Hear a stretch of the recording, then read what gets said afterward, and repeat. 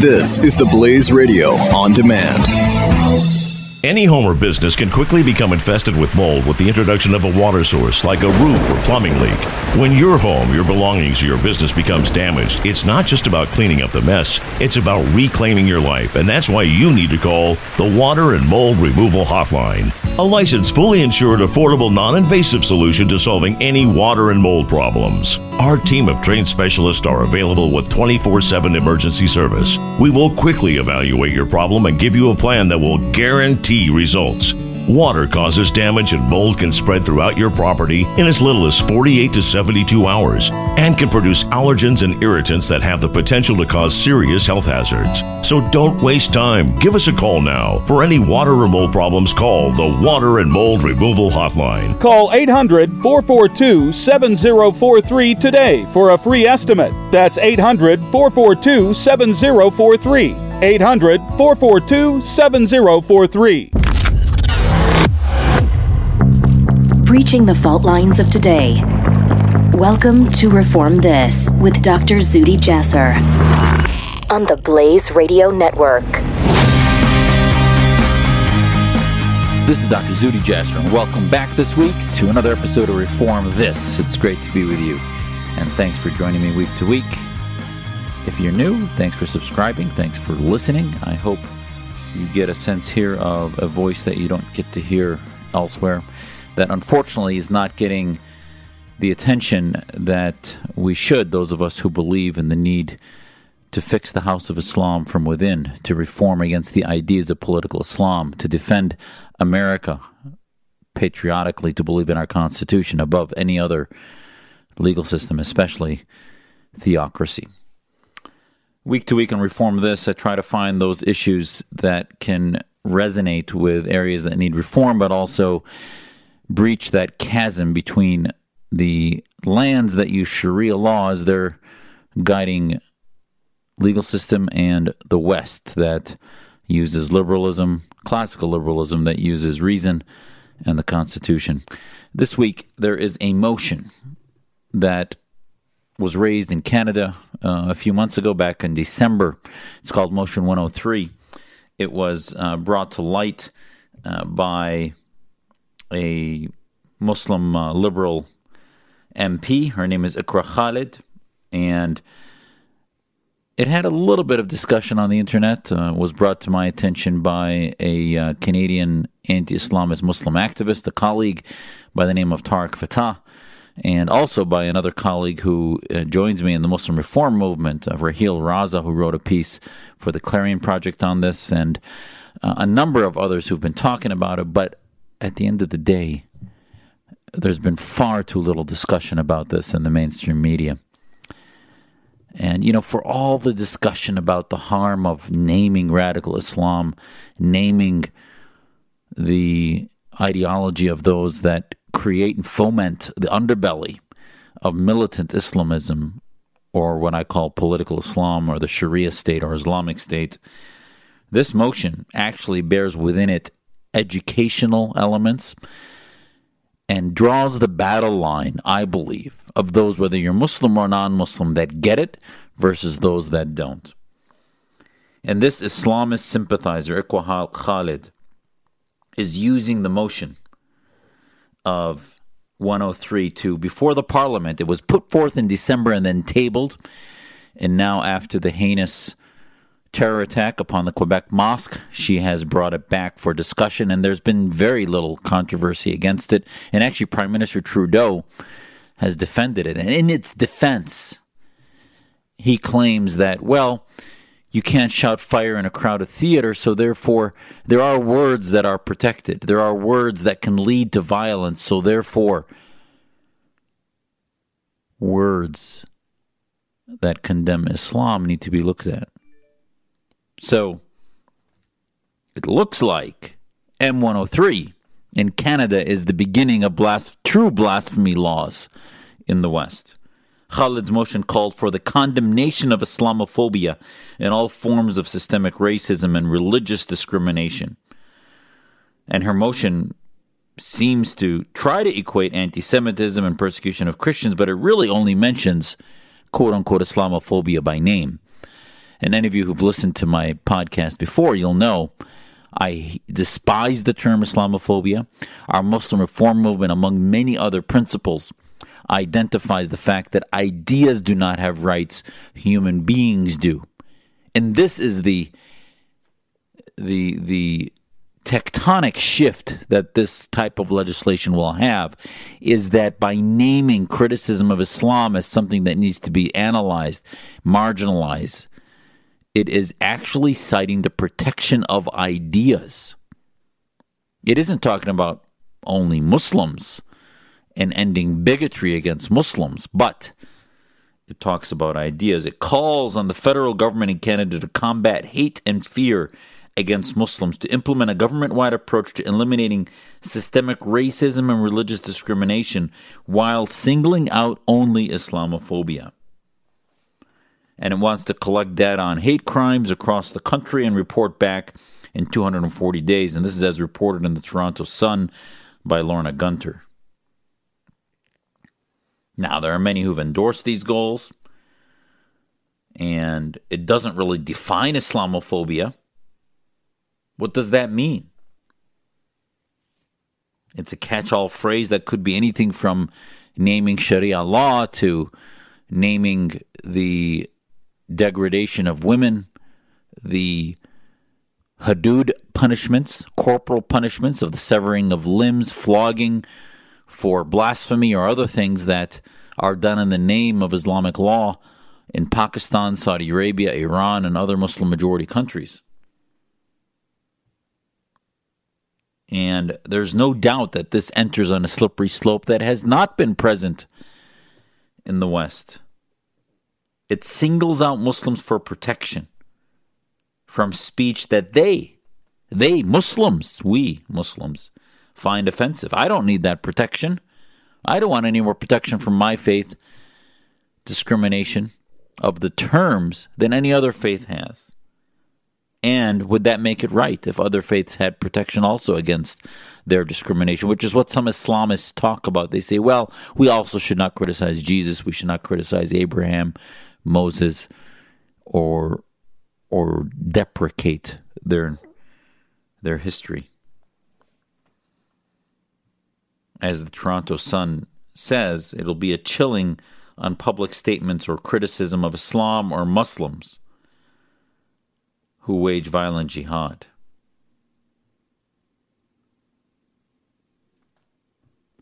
She demanded, the Member of Parliament, Iqra Khalid, demanded that Islamophobia be treated as a crime and didn't even bother to define it. It was read by McClare, the leader of the leftist New Democratic Party, who read it. He said, Mr. Speaker, in a moment I'll be seeking unanimous consent for an important motion based on the e-petition sponsored by the honourable member that asks that we, the House of Commons, condemn all forms of Islamophobia. He didn't get the unanimous consent, but his motion passed. No mainstream media reported it. A few blogs and writers, as I said, discussed it. Then the Liberal Khalid introduced it in another more comprehensive motion that the government should recognize the need to quell the increasing climate of hate and fear, condemn Islamophobia and all its forms of systemic racism and religious discrimination, and take note of the House of Commons petition E411 and the issues raised by it, and request that the Standing Committee on Canadian Heritage undertake a study. She recommends that Islamophobia be treated as a crime, a hate crime by the federal government, and that it, quote, collect data to contextualize hate crimes reports and to conduct needs assessments for impacted communities. Khalid's assistant, Anas Marwa, told the Daily Caller that they expect the motion to come up for discussion in a couple of weeks. The motion has not been introduced, but it was tabled in December, and that will be up for its first reading in early February.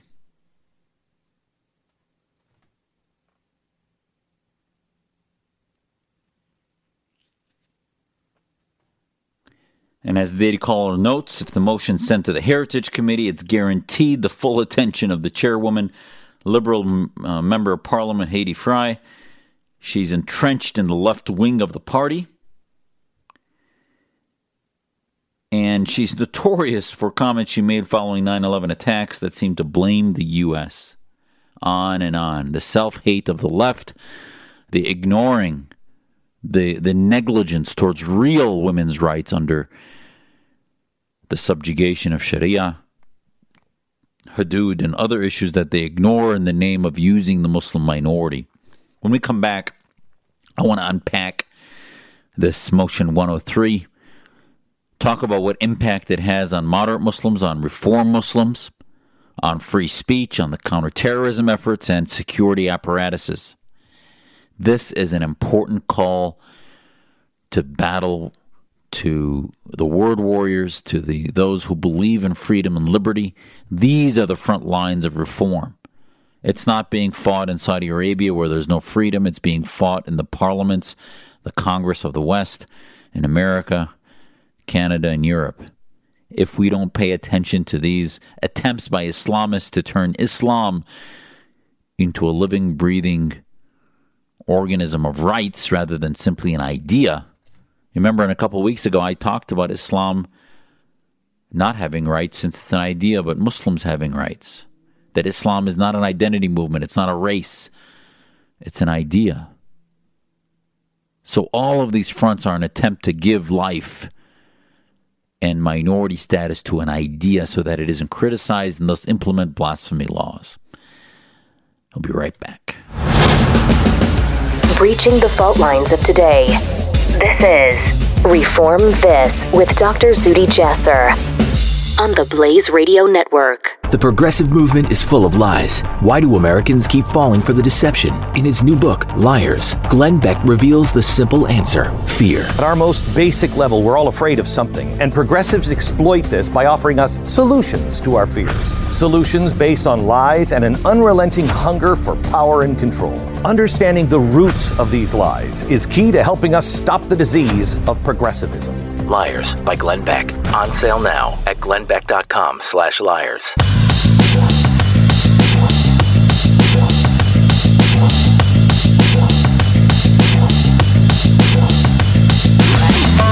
Breaching the fault lines of today. This is Reform This with Dr. Zuhdi Jasser on the Blaze Radio Network. This is Dr. Zuhdi Jasser. Welcome back to Reform This. In the last segment, we were talking about this M103 legislation that's trying to be passed by a Muslim parliamentarian, a leftist parliamentarian who's trying to use the Muslim community to put forth so-called protections against bigotry, but actually all she names is Islamophobia. And I'm here to tell you that anything done under the guise of protecting Muslims from Islamophobia is actually a theocratic attempt to control speech, to control the narrative, and to make Islam into an identity movement, and to make Muslims into a race. And sure enough, like the lapdog of the left that Prime Minister Trudeau is, not using his brain and understanding of freedom and liberty and rights that he supposedly defends, but simply running to defend minorities without any sight. You know, he went to a mosque a year ago, and in that mosque that had severe apartheid against women that separated men and women, he went to the first floor, joined the men, and the women were in the back behind a screen, and he said, "To the sisters upstairs." He gave them a hello. That is a liberal feminist prime minister? I think his father would be embarrassed. Also a liberal, but far more intelligent than Justin Trudeau. And yet, he announced in support. He was asked about what he felt and didn't really weigh in support, but gave a long-winded 7 to 8 minute answer about M103 and said that ultimately criticism of Islam and in the wake of the Quebec tragedy is similar to shouting fire in a crowded theater. Now, the tragedy that happened in Quebec was a terrorist act by apparently somebody driven by anti-Muslim bigotry. Make no doubt about it. I will not submit any of my civil rights as an American Muslim.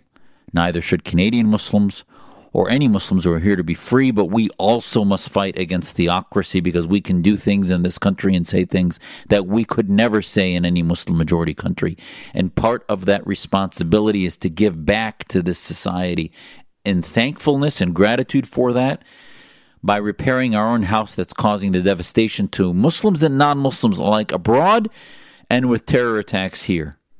And if we did that, that would be the most potent weapon to melt away the bigotry that exists against Muslims and the often founded or unfounded fear that exists. And yes, it is often unfounded and exaggerated.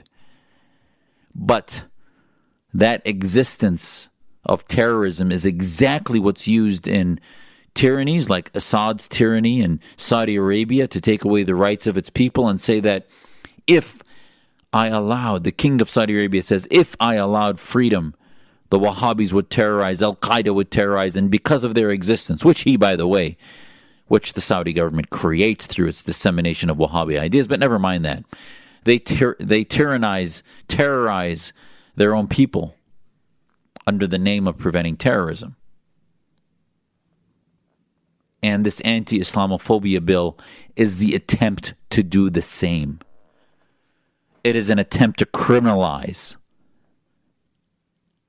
speech, to begin to get the camel's nose under the tent of free speech and start to say, and you have the expressions of a supposedly free-thinking prime minister who defends this.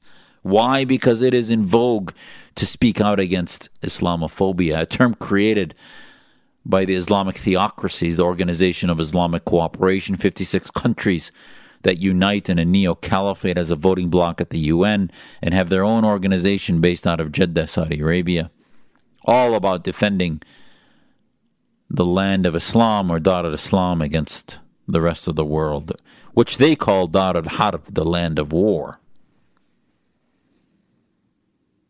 So this motion sets the government of Canada on the path to criminalizing speech against Islam or what they call Islamophobia. So if you take issue with any of the aspects of Islamic orthodoxy, be it Sharia, be it Hudud, that would be then open to being called Islamophobia. And the Prime Minister doesn't care.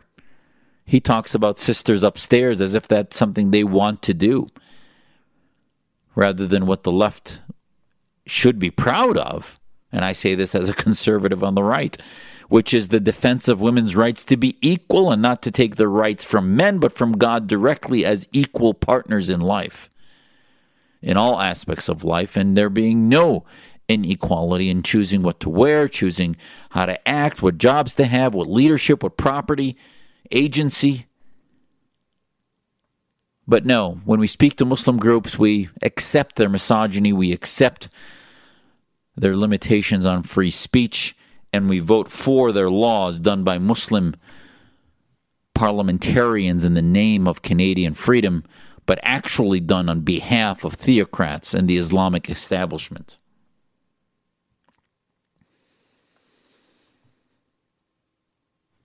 There was a petition put forth that said that this should be defended because these actions have been used as a pretext for a notable rise in anti-Muslim sentiments in Canada. It continues, these violent individuals do not reflect in any way the values of the teachings of all the religion of Islam. In fact, they misrepresent the religion. We reject their activities. They in no way represent the religion, the beliefs, and the desire of Muslims to coexist in peace. We call upon the House of Commons to join us in recognizing that extremist individuals do not represent the religion of Islam and in condemning all forms of Islamophobia. So wait a minute. It starts by condemning terrorism and then ends in condemning Islamophobia?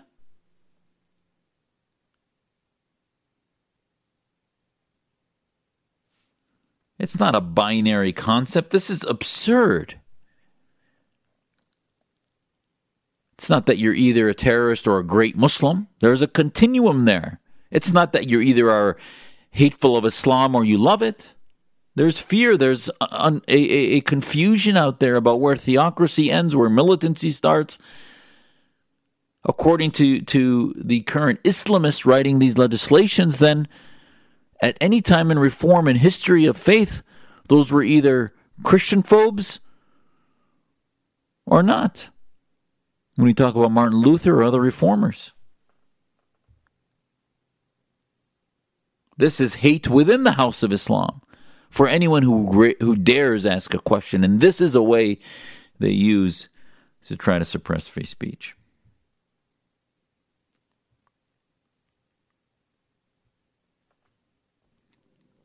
Now it's amazing the retractions and the step backs are gaining exponentially as the world starts to finally have this conversation about M103 in Canada. They say, well, it's being mischaracterized as a bill or a law rather than a non-binding motion, and yet it does basically ask for certain funds from Canadians to be spent on a characterization of any criticism of Islam as being the problem. And the author of this bill has been declining interviews from CBC News. And yet she tabled it back in December and now brought it back in the wake of exploiting the tragedy against the mosque in Quebec, which I find particularly heinous. Because that crime was heinous, that crime brought Canadians together. You had non-Muslims funding the repairs of that mosque. 6 Muslim people, Canadians who gave their lives to the hate and venom of somebody who killed them for being Muslim and praying. And her response is to suppress free speech, which will have repercussions across the Muslim and non-Muslim community.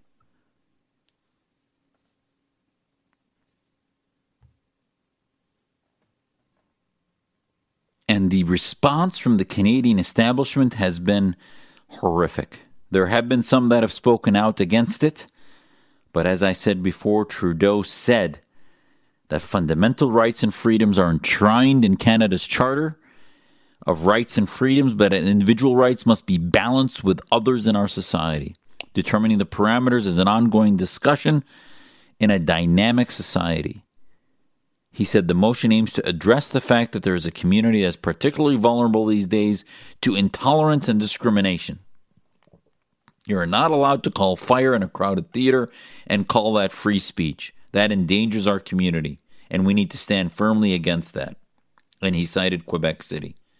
Wow. So not only did he respond glibly, or he clearly read the motion and was briefed, probably by the lady who wrote it herself. So talk about teamwork between the Islamists and the useful idiots from the Prime Minister on down. It is shameful. By saying that criticism of Islam is like calling fire in a crowded theater, he is saying that both Canadians and Muslims are children that need to be treated not like adults that can have a thick skin and deal with the free speech, because free speech is not about that speech that is mild. The reality of free speech is about that speech which offends you the most, which pushes the margin of toleration, and yet you're free to say, because that's what a free society is judged on, is what are the margins of that freedom, not the center of that freedom, but the margins. And to say that because some violent, irrational terrorist may act in response, that's how we should guide the freedom of our society, then becomes tyranny. That is how tyrannies are created and justified across the Middle East in order to protect. When you criticize the president, it becomes criticism of Islam. People like Raif Badawi are in jail in Saudi Arabia for apostasy because criticism of the government, criticism of a need for reform, is interpreted as apostasy and blasphemy. Rudda in Arabic. That's not Canadian. And this law, this motion, needs to be fought. This is Zuhdi Jasser on Reform This, and we'll finish this discussion when I come right back. Reform This with Dr. Zuhdi Jasser. Breaching the fault lines of today. The Blaze Radio Network. Don't miss the Chris Salcedo Show. I don't think the left is going to do the work they need to do because for the last 8 years, they've not had to. They've had Obama. He just did what they wanted. Left-wing extremism was forced down the country's throat without having to justify it, without having to defend it, without having to rationalize it or reason about it. They just did it because that's what liberalism is. It's force. The Chris Salcedo Show, weekdays at 2 p.m. Eastern on the Blaze Radio Network.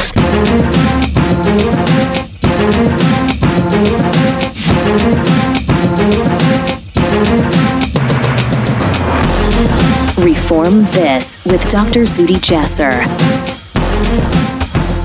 This is Zuhdi Jasser. Welcome back to Reform This. I'm trying to unpack this motion that probably to many might seem like, it's just one of those Canadian things north of America, let's ignore it, but is often a sign of an undercurrent, an underbelly of what's happening in American culture, in Western culture, in this battle between Islamist collectivists and the free world. And this Iqra Khalid, who put forth this motion to prevent Islamophobia, and which many of us believe is the beginning of the process of suppressing free speech and marginalizing criticism of a political Islam and its Sharia statism and identity movements, look at who's supporting it. Amira El-Ghawabi, Communications Director for the National Council of Canadian Muslims, said that Quebec City was a wake-up call and endorsed this motion. The Islamist groups are coming together like a clot, which they are, a unified identity movement of Muslims who exploit their faith for political movements. They had a movement to try to attempt to put Sharia courts in Canada, and thankfully when the women's movements, the feminists finally woke up at the time, it died. It didn't die because the Canadians were paying any attention to moderate Muslims. No. While yet many did speak up against it at the time. And this one again was brought to my attention by both Raheel Raza, Tariq Fatah, Tahir Gora, and other reform-minded Muslims that are deeply against this in Canada.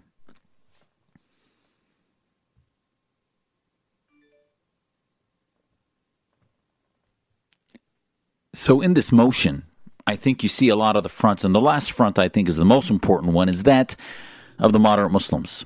Muslims who actually believe in Canadian nationalism, Canadian legal system, and will not wrap themselves in the Islamic flag and call themselves victims of the angry Western Muslim, anti-Muslim bigot.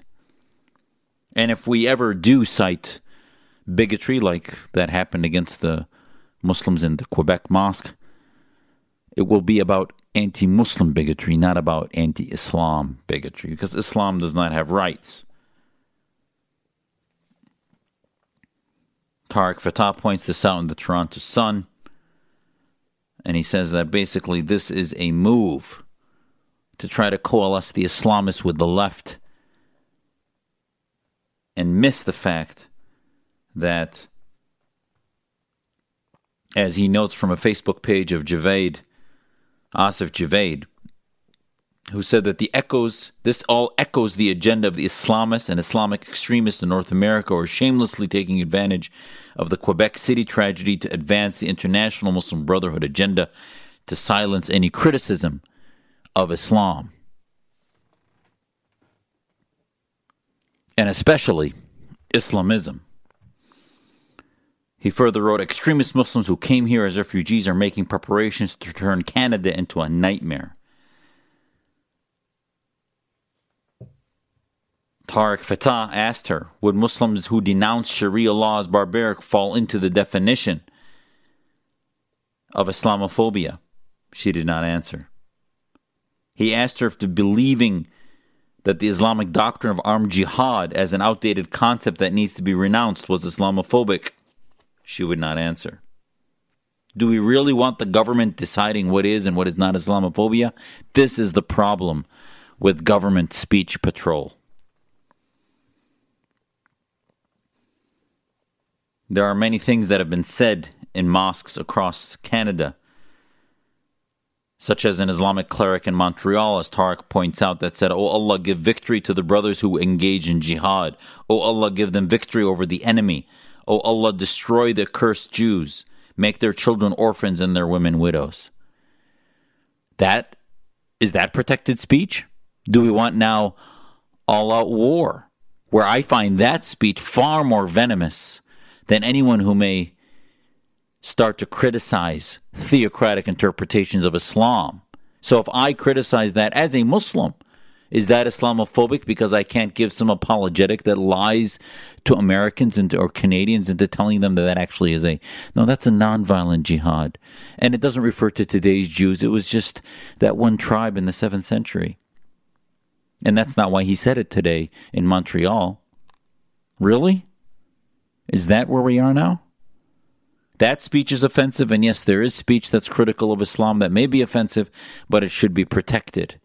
Because the slippery slope of starting to go down the protection or the marginalization of that kind of speech is horrific and unravels the very center. That's why in America, our First Amendment is the centerpiece, the pivotal centerpiece of the protection of our Constitution, because it prevents the establishment of religion. It protects free speech. It protects the freedom, the first freedom of religious freedom.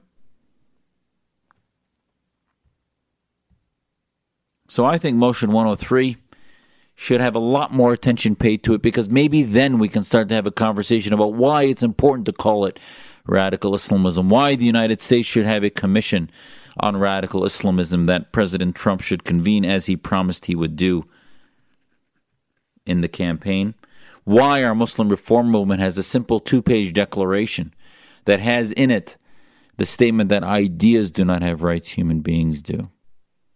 That has in it the statement that we condemn any Islamic state that identifies as Islamic, because we are in the West, in which we believe in the secular free state. We call for the equality of men and women. We call for the fact that we do not have monopoly on the way, on the right, on the pathway to heaven. These are all things that might be viewed as blasphemy and certainly are outside the realm of government. But if the government's going to start taking sides within the House of Islam, for God's sake, do not take the sides of Islamists that want you not to have a conversation and that want to suppress the voices of those who believe in freedom. There was another voice this week that needs to be heard. And thanks again to another Muslim by the name of Umar Lee. He happened to attend this speech given by the theocrat Jonathan Brown, a Muslim professor at Georgetown Islamic Studies. And basically, Umar went there, was listening to the speech, and horrifically started to hear what he thought was, and unmistakably thought was, a defense of slavery and non-consensual sex or rape.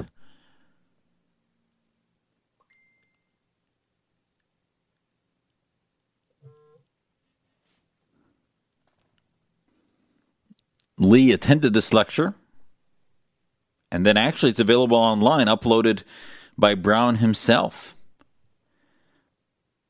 His lecture was supposed to talk about slavery in Islam, but then he moved his focus to criticize the United States, UK, China, and he described slavery in the term of non-Muslim societies as brutal, which they were, but lauded the historically inhumane practice in Arab lands and Turkey. According to Brown, slaves in the Muslim world lived a pretty good life, wrote Omar Lee. He said, "I thought the Muslim community was done with this dishonest North Korean style of propaganda."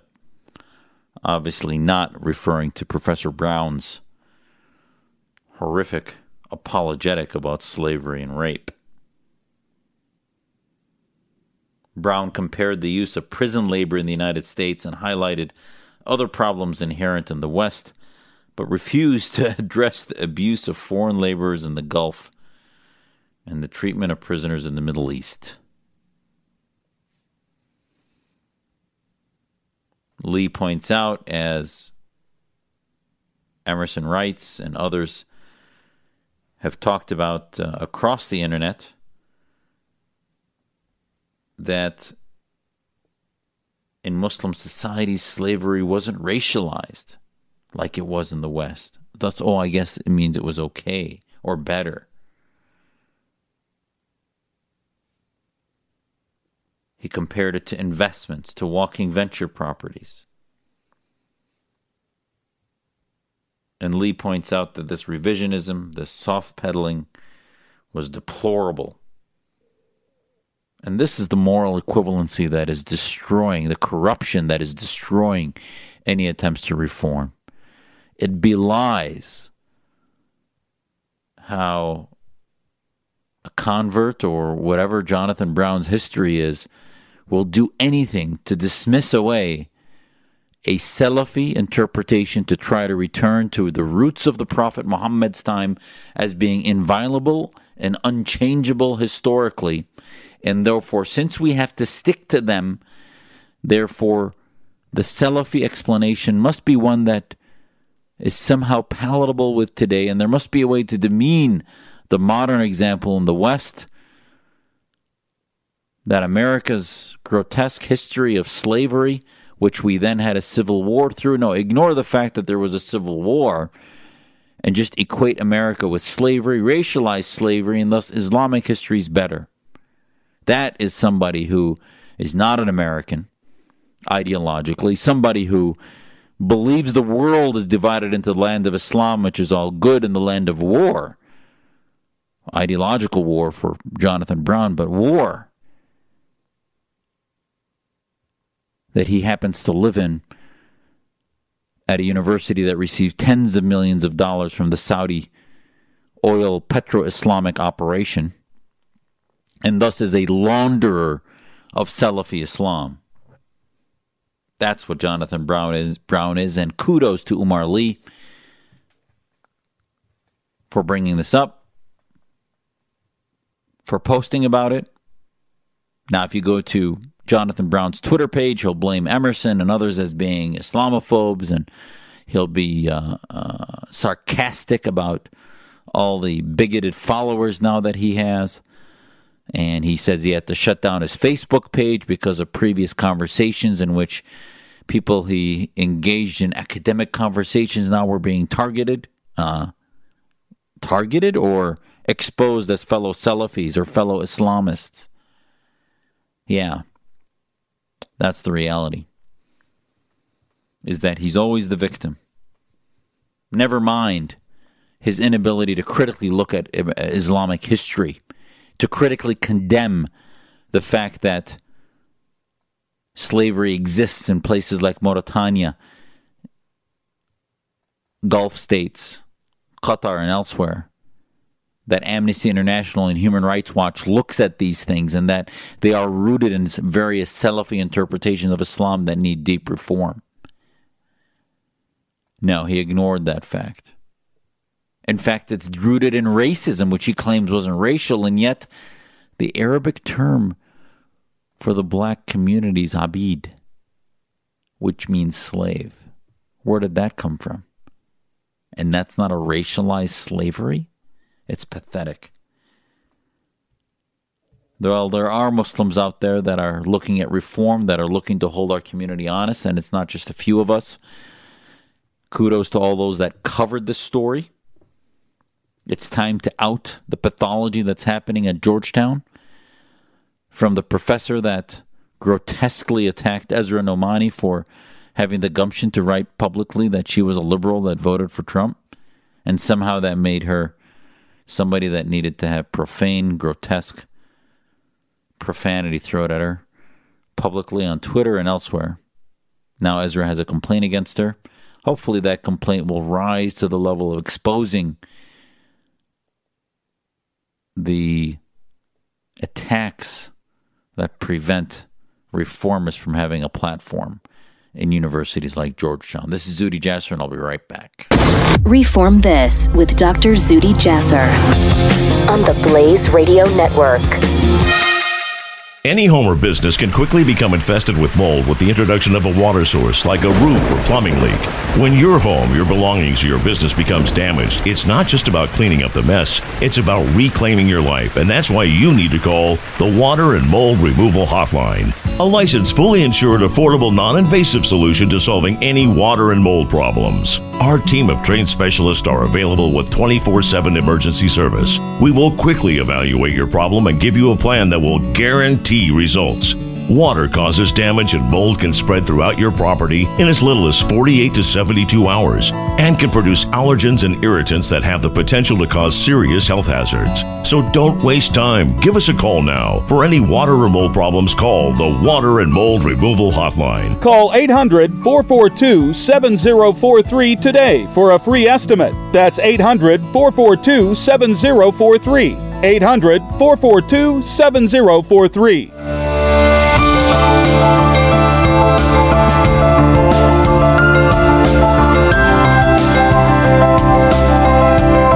This is Dr. Zuhdi Jasser. This is Dr. Zuhdi Jasser. Welcome to the last segment this week of Reform This. Thank you for being with me. And we spent some time talking about Canada's M103 motion, and they'll be arguing it this week. But last segment we were talking about Jonathan Brown. This is a guy who I've debated back and forth on Twitter a few years ago. He is clearly a Salafi apologist. He believes that only Muslims with degrees in Sharia can have an opinion about Islam, and is part of the elitist Islamist Salafist scholars that are closely connected to petro-Islamic dollars. And we see in his perch in Georgetown that it's not very far from the Saudi donations that have created endowed chairs at Georgetown. Now, it would be interesting to find out who funds his chair in his department, and if he's written anything critical of the need to reform towards secular law freedom in the Middle East. He said at his talk that Omar Lee talked about and exposed, and he said it at the International Institute of Islamic Thought, again, one of the Islamist clearinghouses, so-called places for debate, but really a place to entrench Islamist thinking in the West. And I have a lot of stories about IIIT. You know, the most defining one, though, is the fact that their offices were raided right after 9/11 in 2002 because of connections to possible funding of various questionable organizations. Brown at his talk said, I don't think it's morally evil to own somebody because we own lots of people around us and we're owned by people. That sounds like something right out of Mao Zedong. That somehow the communist idea of people not having property rights, that we're all owned by the society and God, and that there is no need for property since we're all equal, when in fact that concept makes every individual owned by government and lose all of their individual and human rights. A female attendee, this is according to Ian Chung, a journalist and outspoken media critic who wrote this at Heat Street. A female attendee asked Brown about the permissibility of sex with slaves, to which the professor stated that consent isn't necessary for lawful sex. And he defined consent as a Western concept that emerged with women's suffrage and female bodily autonomy. Brown said he believes that marital rape was an invalid concept in Islam. I couldn't even say it. Had he said similar things under the name of Judaism or Christianity, he would have been fired within a week because of the protestations. But under Islam, his misogyny, his horrific abandonment of human rights principles and universal human rights are ignored. And when they're brought out by honest Muslims who are concerned and by honest liberal media, be it Heat Street, Investigative Project, or our American Islamic Forum for Democracy, they're ignored. And instead, the liberal establishment is wasting its time on motions and legislations like the one in Canada to prevent any criticism of nonsense of pablum like this, which is even beyond pablum, but endorsement of tyrannical treatment of individuals under the roof of democratic universities. It should be an embarrassment to Georgetown. Brown should have his professorship stripped, and he should become an embarrassment to not only the academic community, but the Muslim community. And yet, the mosque that President Obama went to in Baltimore also had gender apartheid in February 2016. Also had an imam that was known to have screeds against the gay community. Some of those were on YouTube, but that was ignored by the liberal gay rights activist President Obama. Never mind that the Pulse nightclub was attacked by an ISIS adherent who killed almost 50 people and injured many more. And there were sermons at mosques in the area that were homophobic and were ignored. No, that's unrelated. Nonviolent homophobia has nothing to do with violent homophobia.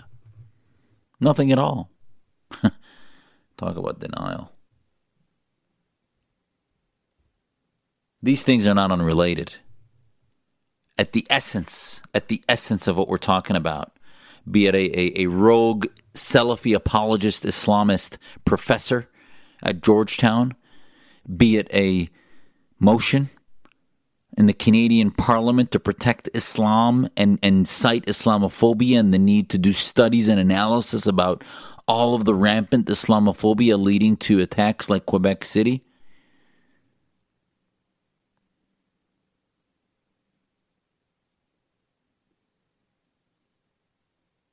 Be it any other discussion that we can't seem to have, where people are afraid to speak up, where reformists are marginalized, where President Obama, Trudeau,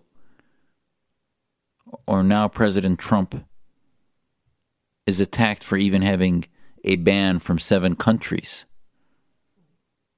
A pause. Without the word Muslim mentioned, but it becomes all about being Muslim. This is a bigotry of low expectations. This is not a treatment of equality of Muslims, but actually an exploitation of the identity of Muslims for political gamesmanship.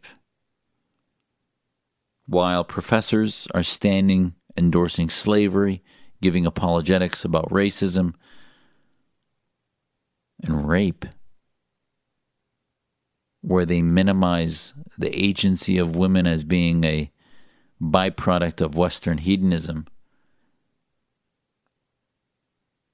and they're not held accountable. I hope that our legacy at the Muslim Reform Movement is to hold them accountable. I hope that our legacy is not only our 2-page declaration that cites the principles we believe need to be lifted up, but that these debates begin happening day after day after day. We're going to have them here on this podcast week to week. You're going to hear about professors that are apologists for petro-Islamic Wahhabism. You're going to hear about parliamentary legislation in Canada, in Europe, and in the United States that tries to suppress criticism of theocratic ideas from Islamism and other ideas incompatible with Western thought. You're going to hear here about the need for policies to be directed not against violent extremism, but against violent Islamism and the theocratic underbelly of the ideas that radicalize militant Islamists. In this podcast, at my website, takebackislam.com, we will continue week to week, month to month, to address these front lines, to breach that chasm between the land of freedom here in the West and the Islamists that are trying to penetrate our parliaments through motions that anesthetize the West and silence us, by professors at Georgetown and elsewhere that try to, under the name and payroll of the Islamist movement globally, petro-Islamic dollars, try to suppress any type of criticism and modernization of Islamic thought. Hats off to the liberal media that address this and the conservatives that have the courage to do so. It is time to fight the establishment, not the Muslim community, but the establishment of the Islamist community, the theocrats that are controlling the narrative of what it is to be Muslim and what it is to describe and discuss Islam. They do not own the faith. They do not own reform. Ijtihad, the term for reform, is something every Muslim can do. So as you have conversations with your Muslim and non-Muslim friends, talk about these issues. Look at our Muslim Reform Movement declaration and ask them about the principles in it. It's time to question your professors, question your politicians, and let's get the national narrative away from the partisan anesthesia in our bunkers and instead begin to move forward so that we can address these issues day to day against armed jihad, ISIS identification, and other aspects of this global war. Last, we're waiting to hear this week more news, but it's apparent that General Mattis is already talking about possibly asking for permission to send troops, ground troops, into Syria. I'm going to leave you percolate about that for a week. Because as much as it'll be rewarding to finally hear about somebody who's going to bring an end to ISIS, and I get sending ground troops to Iraq to end ISIS, but Syria? There's a lot more involved there because the regime in Syria is evil, is genocidal against Sunnis, and has allowed ISIS to fester. What happens with the Russians on the ground? What happens with the 30,000 or more Hezbollah on the ground in Syria? Do we fight them? How do you surgically just get rid of ISIS, and what do you leave behind? We'll talk about that soon. Thank you for tuning in. Thank you for subscribing. This is Zuhdi Jasser for Blaze Radio on Reform This. God bless. You're listening to Reform This with Dr. Zuhdi Jasser. The Blaze Radio Network.